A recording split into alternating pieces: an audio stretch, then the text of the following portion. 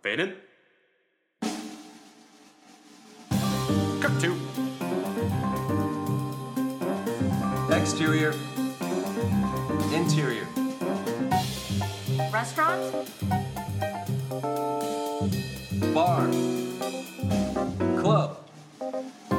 Day. Night.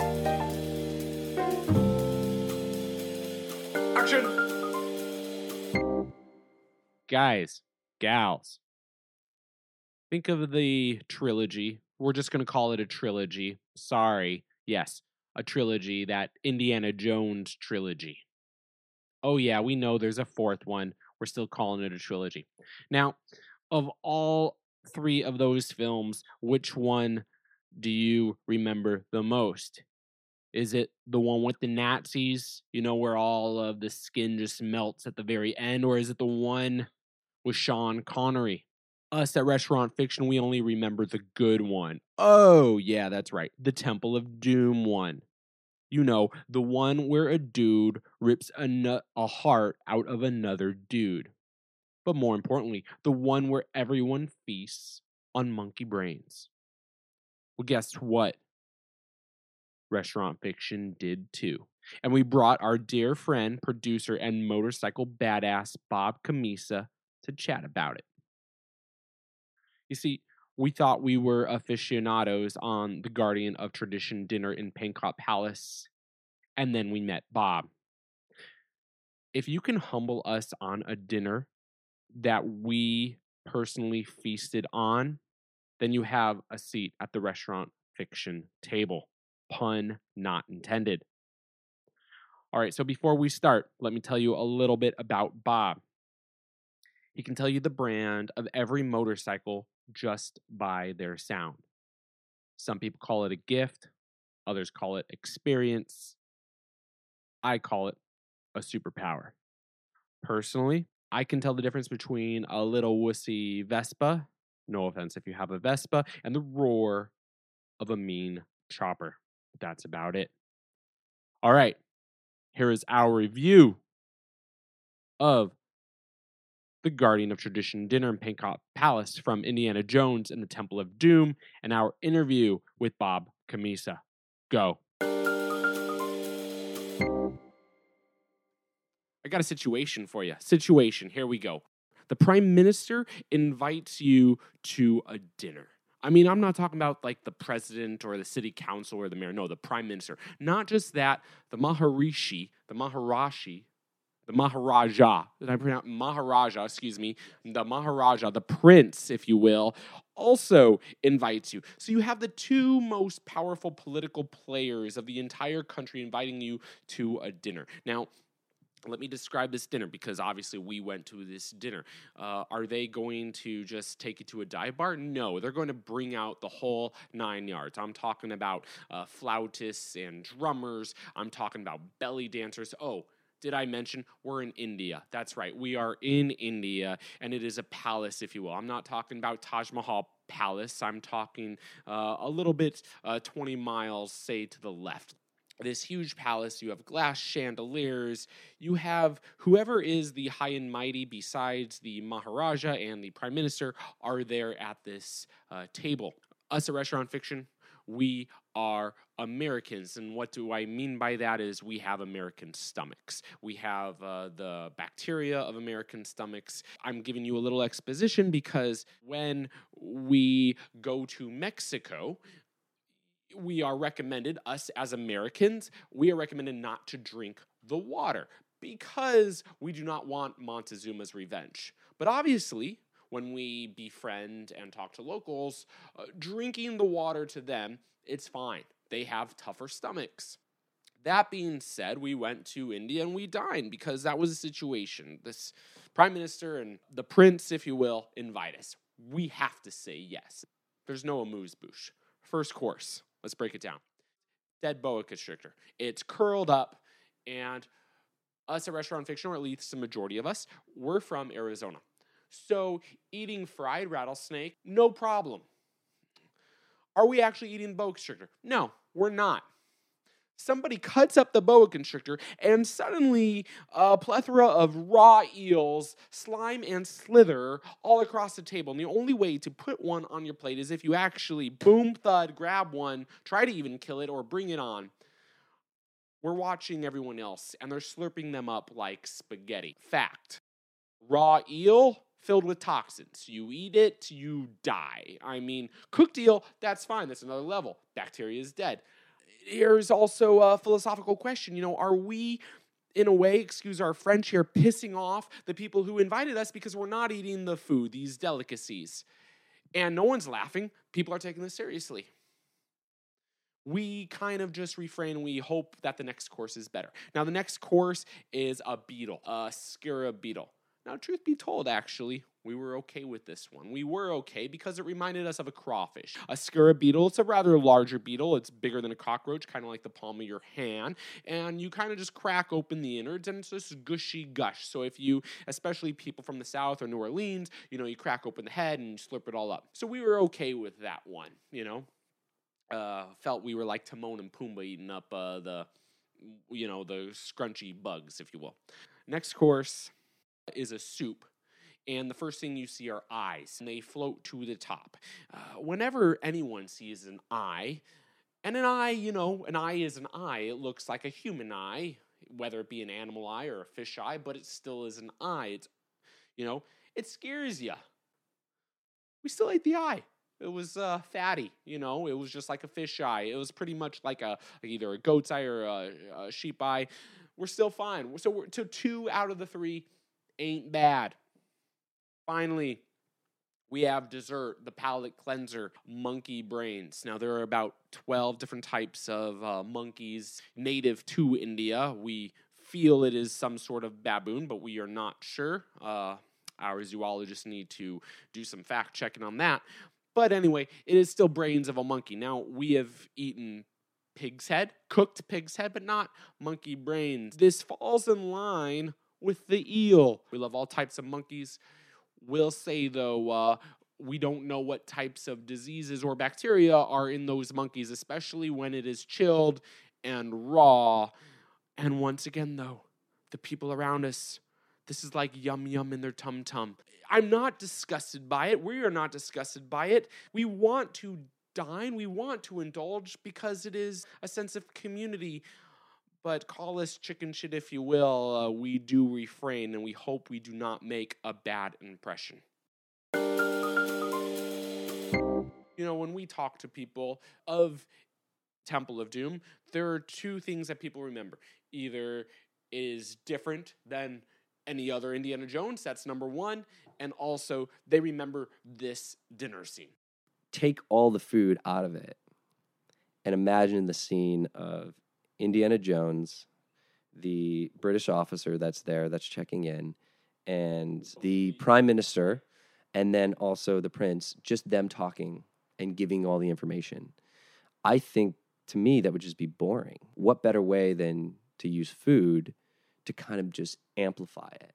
And not just food, let's just bring cuisine in that's the most grotesque, I would say, to Americans. And so, that's something that I think is just a really interesting way that we haven't seen through cinema as a way of telling exposition. By putting this scene in, the audience is learning that our main characters don't have the stomach for this adventure they're about to go on. Literally. That's exactly right. And it's interesting because you have Indiana Jones in the scene who's so focused and trying to extract some information, also let the prime minister know some of what he knows about the history. At the same time, you have Short Round and Willie that are trying to just get through the meal. I think one of the most intriguing parts to me about the scene is when Willie asks for the soup. She's like, "Do you have anything just simple?" And it's like she gets the soup, and there's such relief on her face. And I think it's just so interesting because they open it up, and all of a sudden the eyes come from the bottom up, and she sees the eyes, and she's like, "Oh." And Short Round drops a spoon or something. And, you have those staples of what you think, at least, can they have something that I will not offend, but also something that I could just eat? And, you're like, well, I can't screw up soup. For the people who have not seen Temple of Doom, let me describe the table. So all of the guests are in formal, traditional Indian garb, except for Short Round, who is really just in like a New York Yankees cap and very, very casual. The juxtaposition is that the prince is also Short Round's age. He is a young kid who is in the most formal, bejeweled spectacle of the entire movie. Short Round did not need to follow tradition. And I'm like, all right, he's the punk. Yeah, he's just sticking with it. If you look at the prince throughout the scene, most of the time the prince is bored until Indy really starts to press about certain things about the thuggy cult, that the prince steps in and is like, oh no, listen up. Like, I'm never going to let this destruction ever happen again. And, Indiana Jones has to apologize. But then, Short Round the entire time is not listening nor caring about what's going on at that end of the table. He's just like, I need to eat something. I can't eat any of this. If the prime minister invites you to a dinner, same with the prince, the Maharaja, would you go? Yes, I would go in a heartbeat. Just because I feel like it's an opportunity. How do you pass that up? They don't ask you if you have any dietary restrictions now. Like, they don't ask what your favorite food is. No, it's literally you take it or leave it mentality. Would I eat the food served? I would do my best. But that being said, if it was that 4-course meal, I'd have to skip certain ones. At least the courses that are in the scene. I feel like I would eat the beetles for sure, the bugs. I could definitely handle that. I feel like that's something that my stomach can handle, and I feel like that's a lot of good protein. I don't know about you, but it's interesting because eyeball soup, or just eyeballs in general, eating.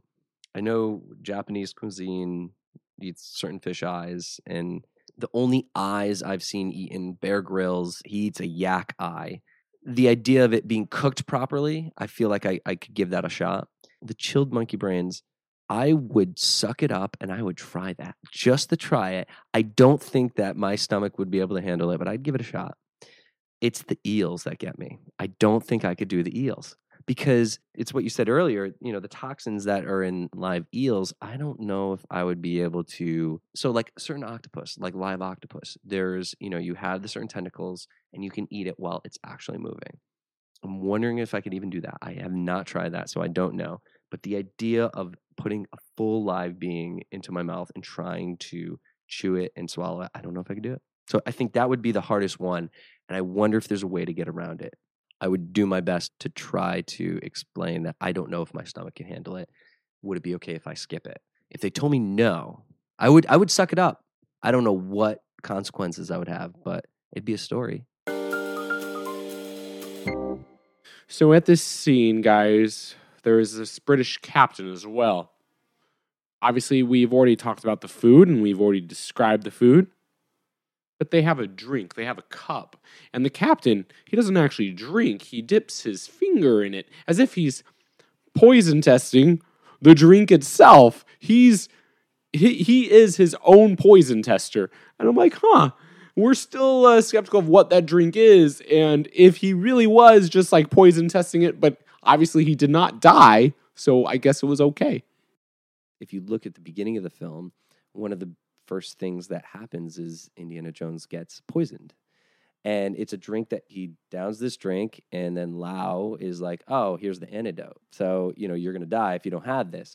And it's just interesting that they bring that back into that scene. What I think that really does is it really gives you the dynamic of the British government and, the Indian citizens, or at least the in this case, the prime minister and the prince and the elite of what their dynamic was. Because as much as like this captain's just coming in to do a check, it's not fully hostile, but at the same time, there's some animosity in that. And so you would think that the British captain would be like, oh, well, no, I trust you.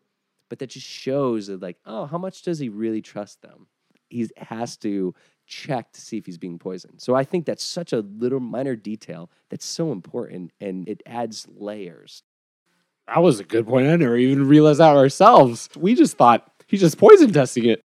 You know, it's interesting the way the Prime Minister introduces the British captain, and he kind of insults the British government in saying, like, oh, they always need to check in on us. And it's like, oh, so there's a little animosity there.